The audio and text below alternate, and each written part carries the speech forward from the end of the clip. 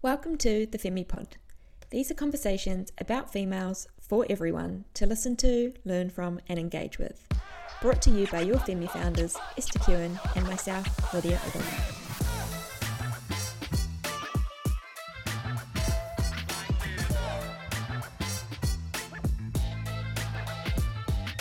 Welcome back to the Femi Pod for episode number 64. I am, of course, here with Esther, and our guest this week doesn't need much of an introduction. She is New Zealand's fastest woman, recently broke the Oceania 100-metre record. This weekend ran the fastest 100-metre time ever on Australian soil. Zoe Hobbs is not only an incredible athlete, but also a co-founder of a nutrition startup called Ethos. Zoe is the epitome of hard work and self-belief. After missing the last Olympic qualifying standard by 0.17 seconds, Zoe now holds a PB of 10.97 seconds and is well on her way to the Paris Olympics in 2024. Zoe has had her own challenges, but New Zealand is incredibly proud of our golden superwoman, and we are so excited to have her on the pod today. Zoe, welcome to the Femi Pod.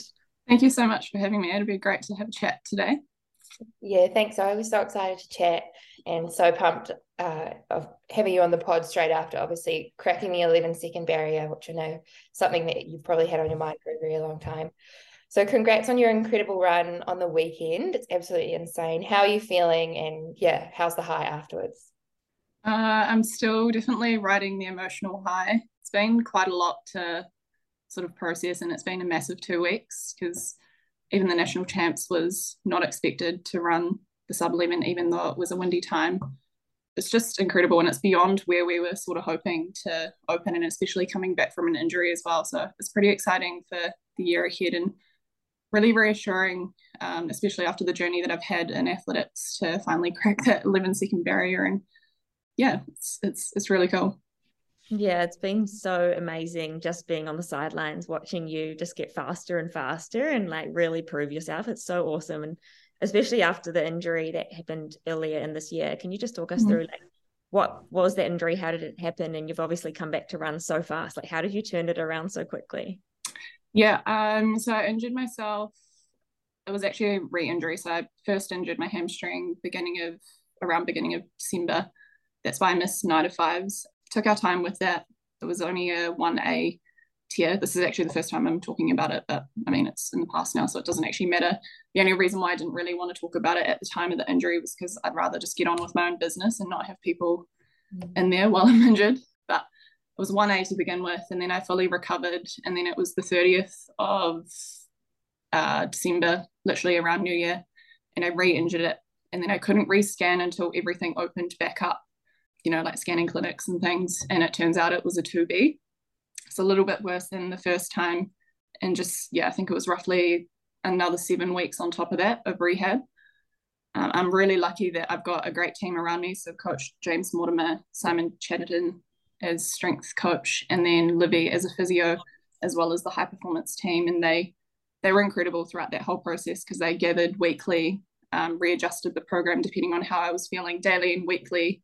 So everything was done to a T. And if it wasn't for them, then I wouldn't have come back in the shape I was in. But training prior to that was also going really well. So it was a bit of a bummer that the injury happened. And I just wanted to maintain as much of that work that I'd put in as possible.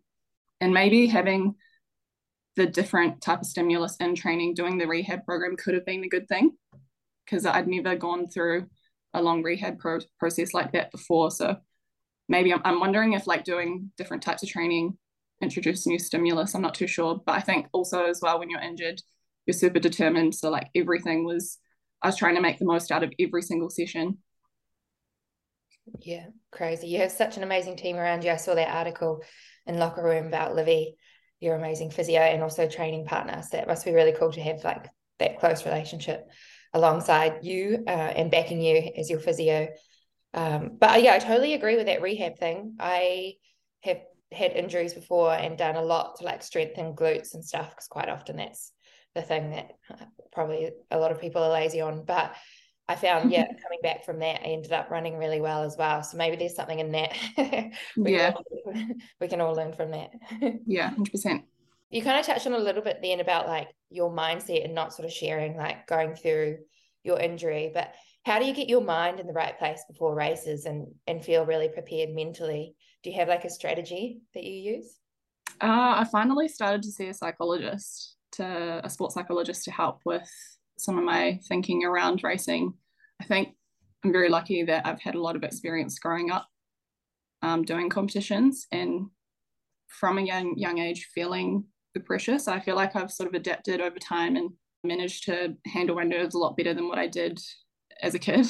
When I'm thinking on the line, I'm sort of just trying to block out what's going on next to me. It's funny because in Sydney, I didn't actually know it was a full stand until after I'd finished the race. So that's how much I was just with my blinkers on. And yeah, in a 100, you can't really afford to focus on what's going on around you because you've only got 11 seconds to execute the race. So if you're thinking, as soon as your mind drifts, you've lost the race. I'd say it's like 50% mental when it comes to the 100. So yeah, I don't know what I'm thinking. I'm kind of just like, if you've seen my face before a race, I've got like the serious, like look like I want to kill someone type face on. Really helps me get in the zone, but no, I don't know. Just I think it's through experience. Yeah, I think me and Esther always talk about how intense we find the track, and that's racing like 5Ks. I mean, for me, it's like 5 and 10s, and Esther does some shorter distance stuff, but even just those distances on the track are intense. But I can't even imagine what it would be like when you only have 11 or less seconds to actually execute. Feels like it'd be a lot of pressure. Let's go back to your childhood. Can you tell us about what it was like for you growing up down in Taranaki, and like what do you think had the biggest impact on you with who you are today? Yeah, so I grew up in Stratford of Taranaki, which is a small little rural town in central Taranaki. Went to a rural school that had 150 kids, and that was from year 1 to 8. Then moved to New Plymouth Girls High School as a boarder for 5 years. My family have always been super supportive of me and my sporting journey and just in anything that I wanted to do. And I'm really lucky for that because I think they've played a massive role in where I am now in sport because they were never super pushy. And they even said to me if I didn't want to continue with athletics and if I didn't enjoy it, then there was no pressure to carry on, which was super reassuring because from a young age, I was quite competitive in athletics. And you shouldn't even be feeling pressure as a kid, but you know, as a kid, you still do internalize pressure. And it was reassuring from their end to hear that there was never any pressure to stay in it if I didn't want to. Sort of just lifted that weight off my shoulder that if I ever wanted to step away, then the option was there. But yeah, I was very lucky with my upbringing. And as I mentioned, I was very sporty and they allowed me to do lots of different sports, which I'm also very grateful for. I think that's had an impact on how I've been brought up in sport because it gave me a lot of variety growing up. Did hockey, netball, basketball, surf lifesaving, athletics, volleyball, just to name a few. I was just that kid who loved to get involved in everything. My summer sport was only athletics. I never did it in the winter until about I started to train for it maybe around year 11 when I started to go to World Youths. But prior to that, I didn't really do a lot of training. It was mostly just like athletics days and ribbon days and things. That's awesome. Sounds like, yeah, you had a really wholesome sort of look at sport as you were as a junior, you know, playing lots of different sports and learning lots of different skills. And yeah, kudos to your parents for letting you just choose what you want to do and having that confidence that you're going to make the right decisions for you. What role do you think sport played in your life as a teenage girl, and how do you think sport has impacted who you've become today? Yeah, I was a super shy kid growing up. You'd struggle to get a peep out of me. And so I feel like sport was that one outlet that I could go to and really feel my most confident self because it was something that I was really good at. And I never really had any negative experiences with sport growing up. I guess the one negative thing was the body image thing. Yeah, we can definitely get into that now. I know we were kind of chatting about this yesterday around your own experiences with body image. And we always talk about like how incredible sport can be for young girls growing up, especially as a teenager, when we feel there's a lot of pressure put upon us as a young girl. And sport can kind of be that tool to allow us to build confidence in ourselves. But there is kind of that other side in sport where a lot of pressure comes around like what you look like, and if you fit into the sport that you're playing based off what you look like. And there are those stats around the survey that was done in New Zealand with the high performing elite athletes, and it came out that about 75% of these females who are the best of the best at what they do feel that pressure to look a different or a certain way for the sport that they play, which is insane. And for a lot of people looking at you, they probably just would imagine that you're super confident in your body and you've always been that way. But is that not the case? And like, kind of what has your journey been like with body image?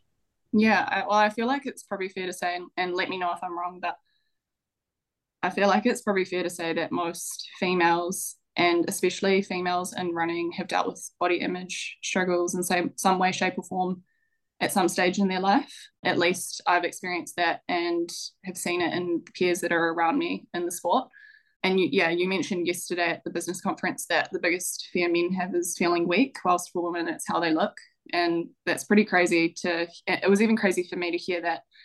But yeah, I feel like when I was younger, I was the type of person who could eat anything and it just wouldn't go anywhere. I was stick thin. And then I started to develop and mature. And as I was developing and maturing, I was doing a lot less sport than what I was when I was younger.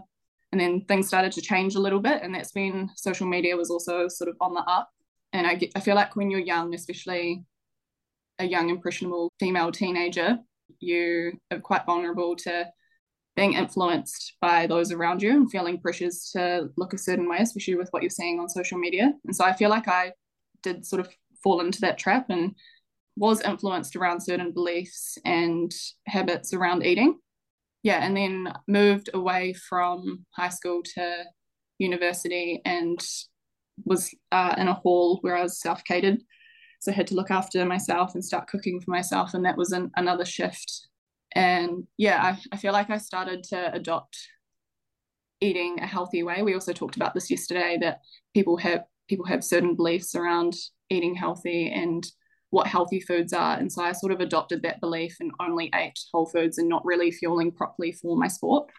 And was also falling into the trap of feeling pressure to look a certain way for my sport. And this would especially get really bad around the time of competitions. As we'd ease into the summer season, my weight would shift around that time to try and get more ideal skin folds or more ideal body weight for what I thought I had to look like, especially based on what you see at a world level and the peers around you. It was actually funny because it's not funny at all, but I, like in the transition between the end of high school and moving to uni, I don't know if you remember this book around going sugar-free, but essentially went sugar-free, lost a ton of weight all at once between that transition. And I thought it was really good because I'd dropped all of this weight, but I was just had no energy. Yeah, and that kind of carried on through to the beginning of when I started university. Wasn't sugar-free anymore, but as I said, adopted the whole eating healthy mentality, not eating certain foods because they have too many calories in them, and being quite conscious around how much energy I was consuming, assuming it was too much. Yeah, I remember that book. I remember there was a group of sprinters who I was talking to, maybe this might have been like 5 or 6 years ago, and their coach was like, we're making you all go sugar-free, and he would like tell them they weren't allowed to eat certain fruits at certain times of the day, and just like extremely intense behavior for people that are training at such a high level. But anyone, no one should be that concerned about eating a piece of fruit. And that stuck with me. And yeah, I do remember that sugar-free book. It's so toxic and what that puts in your mind. I've only ever spewed once in training, and this was during the time of like being in the sugar-free phase that I was in, which I think just reflects how bad that was for me. I was literally a zombie turning up to training, but I thought it was good because I had a low body weight. That kind of carried on through to maybe a year into my first year of uni. And I remember there was one stage where after training, James, my coach, pulled me aside, and he must have noticed that I'd either lost a lot of weight all at once, or that I was not performing too well in the training, like looking like I wasn't executing the session like I usually would, or both. And so he pulled me aside and he mentioned how in his time as an athlete that he got his body weight down to what was considered the ideal skin fold range. And during that time, when he was in that ideal range, he actually raced worse and felt a lot worse. And that he learned from that to actually put on a little bit more weight to feel better. And I remember him telling me this. I think it was a subtle way of him saying, you need to like look out for how much you're eating and be a bit more conscious. And so that was, I remember that because that's really stuck with me to this day, him having that conversation with me. And ever since then, like I've always had an interest in food, and I was noticing throughout all of these shifts in my life how much food was having an impact on not only my health but also my performance, because during high school was also anemic, and that sort of led to my interest in learning more about food and how it has an effect on performance, and particularly in athletes, which then led me to move from AUT to Massey and started a degree in nutrition.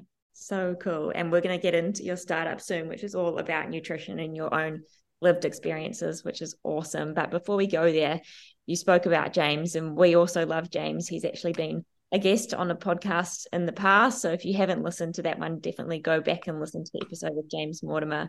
He is someone who lives and breathes the theory of Femi and approaching women in a really holistic way. And it really shows it works by the success that you and all of his other athletes are getting at the moment.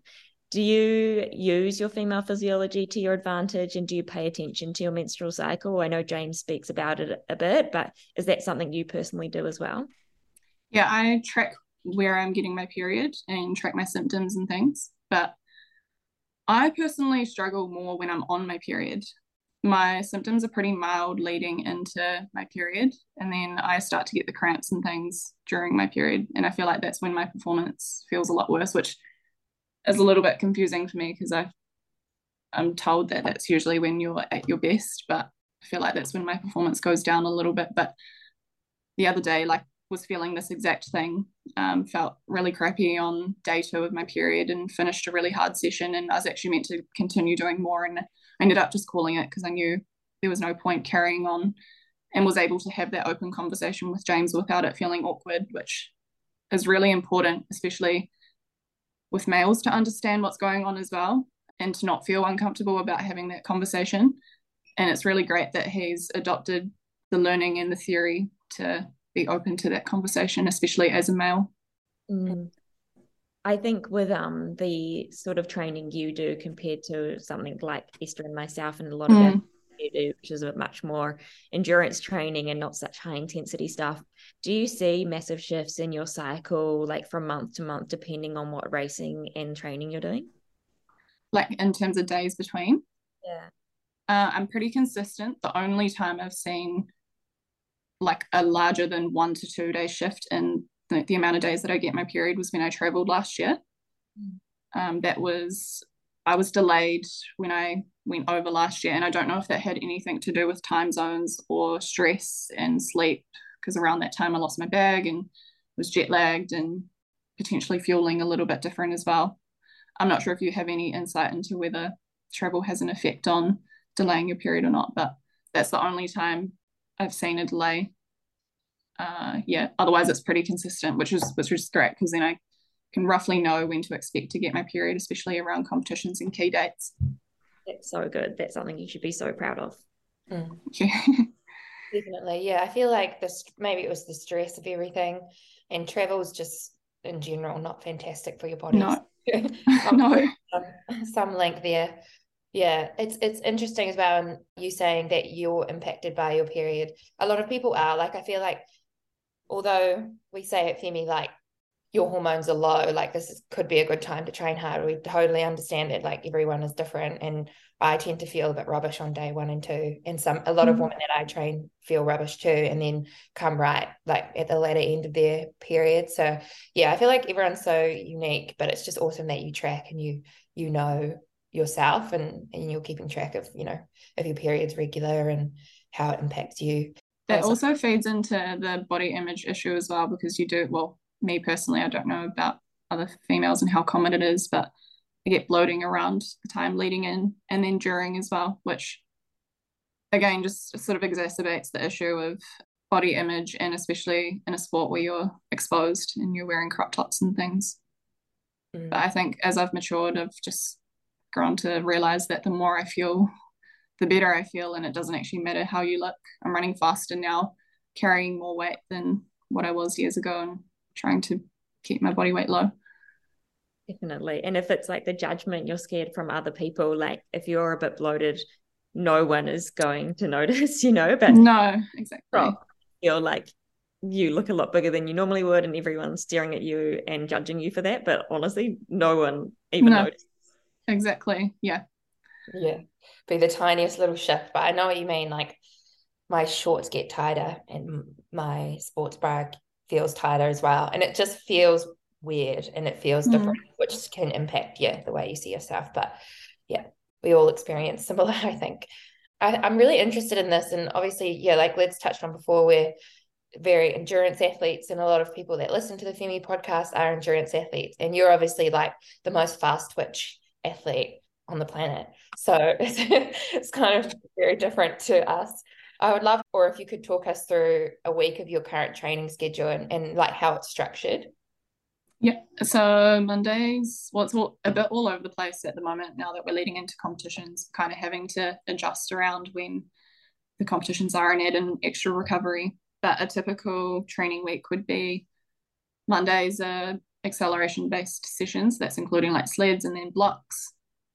Tuesdays is what we call a recovery type session, but it's actually sometimes my more hard session because it involves a little bit more endurance, which is not my strong point. So like that could include maybe 120s or 150s, multiple reps, depending on what the focus is, whether we're in winter or summer. So winter would be more reps and less recovery. Summer would be less reps and more recovery. So the intensity is higher. After the track session, then I do gym. And then Wednesday is a full rest day.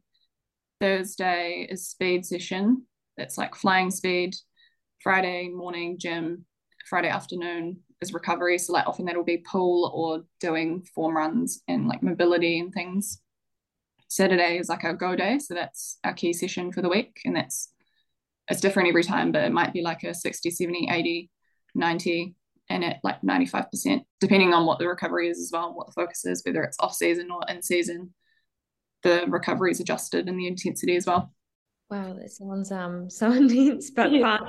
It sounds way more fun than training for a marathon. It's like Monday you run, Tuesday you run, Wednesday. The thing I envy with distance running is that you can kind of do it from anywhere. You don't actually need a commute to a track. And then the other thing is us having to rest in between. It takes up so much more time. Whereas like distance running, you can kind of just bang it out all at once. I always think that when I was training with the Bays Babes and we'd like come in, we'd do like a pretty decent session and we'd leave, and you guys are all just like lying on the track in different places. Lactic airs, and are probably only halfway through your session. Yeah, people probably look at us though, and like for a typical Thursday session, it could be sometimes just like 3 times flying 30, and then that's it. And like distance runners probably come and watch us do that session, and we look probably dead, and they're like, why are they dead? They've run 3 30-meter runs and they're tired. Oh, it would be fun. And there's definitely days and times where I look at sprinters and I'm like, well, I wish I went down that path, but I definitely put muscle fibers for that. But what does your gym workouts look like? You're obviously doing some like fun, different sort of movements in the gym. Yeah, I'm really lucky with having access to Simon Chatterton, and even Angus Ross. He's in the high performance system as well, and has been behind some of the theory that we've been implementing in the gym. Off season is a lot of eccentric work. We've also started to implement a bit more isometric work, and that's to do with my stride length. During the rehab process, I was doing a lot of isometrics as well to rehab the hammy. And then as we ease into the summer, that's when things start to lighten up and get a bit more ballistic and fast, whilst still trying to add a little bit of load to not lose all of the work that we've put in the off season. And I feel like one thing that we've learnt over the past few years is that completely easing off all of the intensity and all of the load ends up making my performance plateau. And so I'm actually quite good under load. So just keep dropping in the odd hard session is good for me. And I often do gym the day before competition as well, just like the activation. Crazy. That's so cool. Definitely keep the videos of like your workouts in the gym coming, because I think that stuff is so interesting. I feel like people get inspired by it. Yeah. I'm also conscious though as well of like sharing too much of Simon and the other team's IP, because I don't know what can and can't be shared. It's the magic sauce. Yeah. Let's chat about your app and your startup Athos. So there are so many similarities between being an athlete and being a founder, and Esther and I chat about that all the time, you know, taking risks, learning to fail, being bold and confident in yourself and what you're doing. You have your own startup. I think it's only been maybe a year or so in the making, but what made you get into building a startup, and how are you finding it so far? What got me into it? I was actually studying in my second to last semester of my university degree, Bachelor of Science in Human Nutrition, and I was studying for the exams and bumped into a friend who was with someone else, and they were starting up Nourish Nutrition, which is the sister company of Athos, and we just got chatting. She was doing her master's in nutrition and found out that I was an athlete, and at the time was thinking about starting up the sister company Athos. And so they got in contact with me, and it kind of just kicked off from there. And I'd always wanted to start something in the athlete space, whether it be private consultations myself or starting a business. And so I felt like that was a great way to step in and start something with a team of other people. Things have been quite slow moving in terms of what I've been able to produce, just because of where my priorities sit with athletics at the moment. And I kind of had to learn that the hard way through getting injured. Part of that was having way too much on my plate at the end of last year. So that was a big learning, but just doing what I can outside of athletics and putting in as much as time allows, essentially. And it's about keeping that balance for me. I think I do best on the track when I've also got something going on outside of athletics. And for me, it's about having something there and a passion outside of athletics, so that when it does come time to retire, I've got something to continue. And it's really cool to be connected to the athlete space. And once I do retire, then I will stay connected to that area, which is something that I'm really passionate about. I would love to help other athletes out there in their nutrition journey and know how much it has an impact on your performance as an athlete and your health as well. That's so cool. So cool. And it's really important for athletes, especially someone competing at such a high level like yourself, to have something to step into when you finish up with your sport. It's quite a common story, athletes not really focusing on things outside of their sport and then struggling after they retire. So it's really good we've got such passions aligned, and it's still highly linked to sport, which means you'll always, be part of the sporting world. But yeah, can you tell us a little bit more about Athos and how is it different to other nutrition apps that are out there? Yeah, so we have created a tool that is meant to make nutrition a bit more intuitive, and it's a tool that helps athletes to plan and track their goals. It also helps them track their performance as well, so they can do check-ins. And it also allows them to connect in with a nutritionist who can help them with their plan on the app. When they're connected with a nutritionist, it allows in-app messaging so that they can get more on-the-go help, because often when you go to a nutritionist or traditional nutrition consultation, you'd go for an hour and then you're left with information overload coming away from that nutrition consultation. And it's really hard to know how to actually implement that nutrition in day-to-day life. And especially as an athlete with so many things going on in your life, no day I feel like is ever consistent. And especially changing training loads and just changing schedules all the time with travel and competitions and things. So we've created a tool that accounts for all of that and creates templates to make it easier for the athlete when it comes to planning their nutrition. That's the biggest thing, I think, is simplifying nutrition, because it doesn't need to be overcomplicated. And then it also allows them to tap into the nutritionist where they need help. But the goal is to create a tool that they can tap into that nutritionist, but the end goal is to become independent and for them to learn through the process of the app and the tool to become independent themselves and only tap into the nutritionist when they need.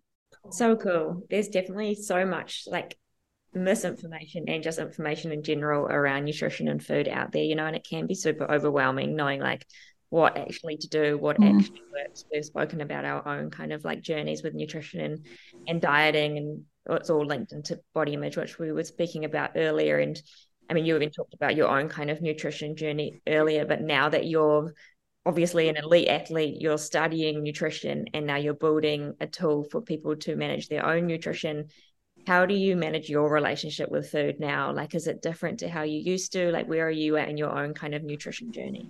I simply just fuel now to feel good.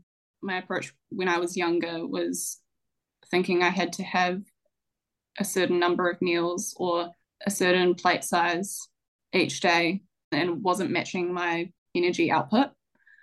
I was only eating those foods because I thought I had to, which is nuts. But now I purely just eat, like if I'm in an off-season training phase, then I'll eat a lot more because we're obviously burning a lot more energy when we need that for recovery. Not feeling guilty anymore about having snacks. And even if I'm still not full after the first snack, then reaching for a second or a third if I need it, and not being worried about the calorie number. I wasn't counting or anything, but I was also conscious of like in the back of my mind how much I was eating. But yeah, I don't think about that anymore at all. And yeah, I'm a lot stronger now and my performance has skyrocketed. So I feel like it's made a massive difference. That's so true. And we can both account to that. Liz and I have both been down that track and our performance took an absolute terrible turn.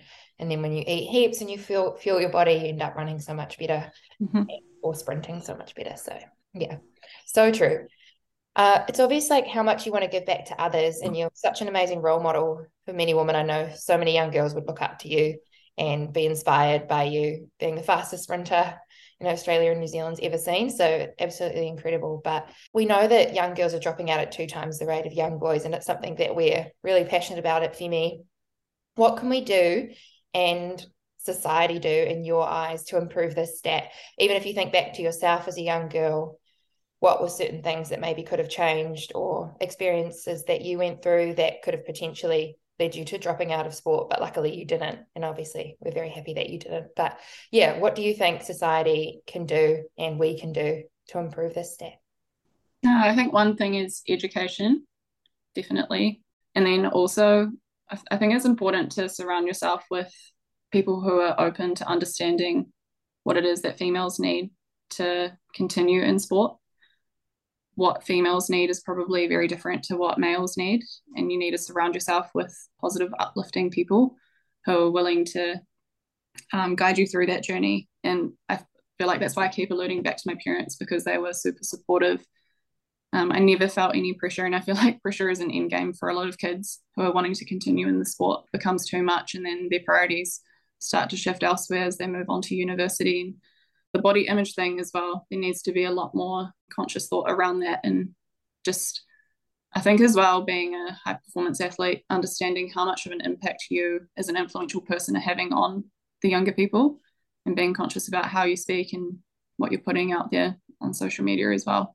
Yeah, there comes a lot of responsibility when you are good and successful, especially in sport, and when a lot of young girls look up to you. But you're doing such an incredible job. I feel like you're a very mentally stable person, and you're putting such a great image out there for young girls to be inspired by and aspire to be like. And we're very lucky to have you. And I think you've definitely been through your own challenges, but it's been so amazing to just see you like continue to push through.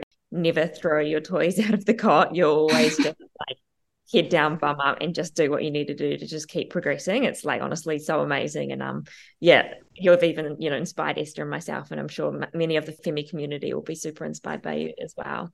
We've got 2 very quick fire questions to finish up. The first one being, what would you say to your younger self if you could go back to, say, your 15-year-old self? Believe in yourself. I had the worst self-belief. It's crazy looking back now.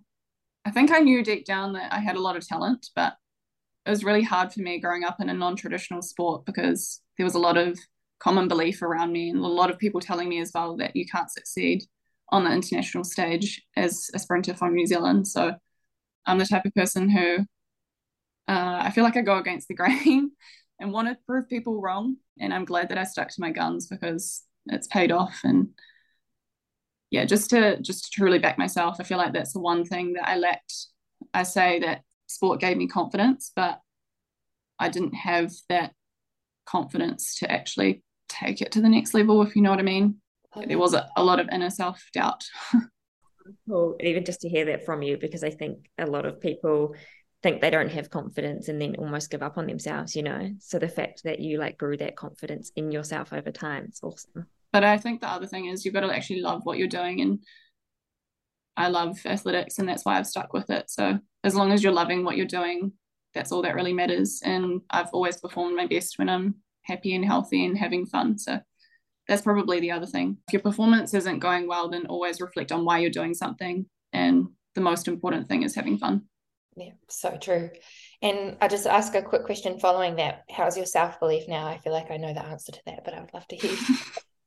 It's a lot better now. And I think I'm the type of person who has to see success to believe it. And the last 2 weekends have definitely grown my confidence a lot. And yeah, it's pretty wild to think that I've managed to crack the sub 11, especially, like as I said, just growing up with the common belief around me that you can't be successful as a sprinter in New Zealand. So to break that notion is cool, and I hope it inspires more to get involved in sprinting in Oceania and New Zealand especially. Mm-hmm. I'm sure it will. What just quickly on that, what's your next goal? Like, I know you just cracked the 11, but like, what's next?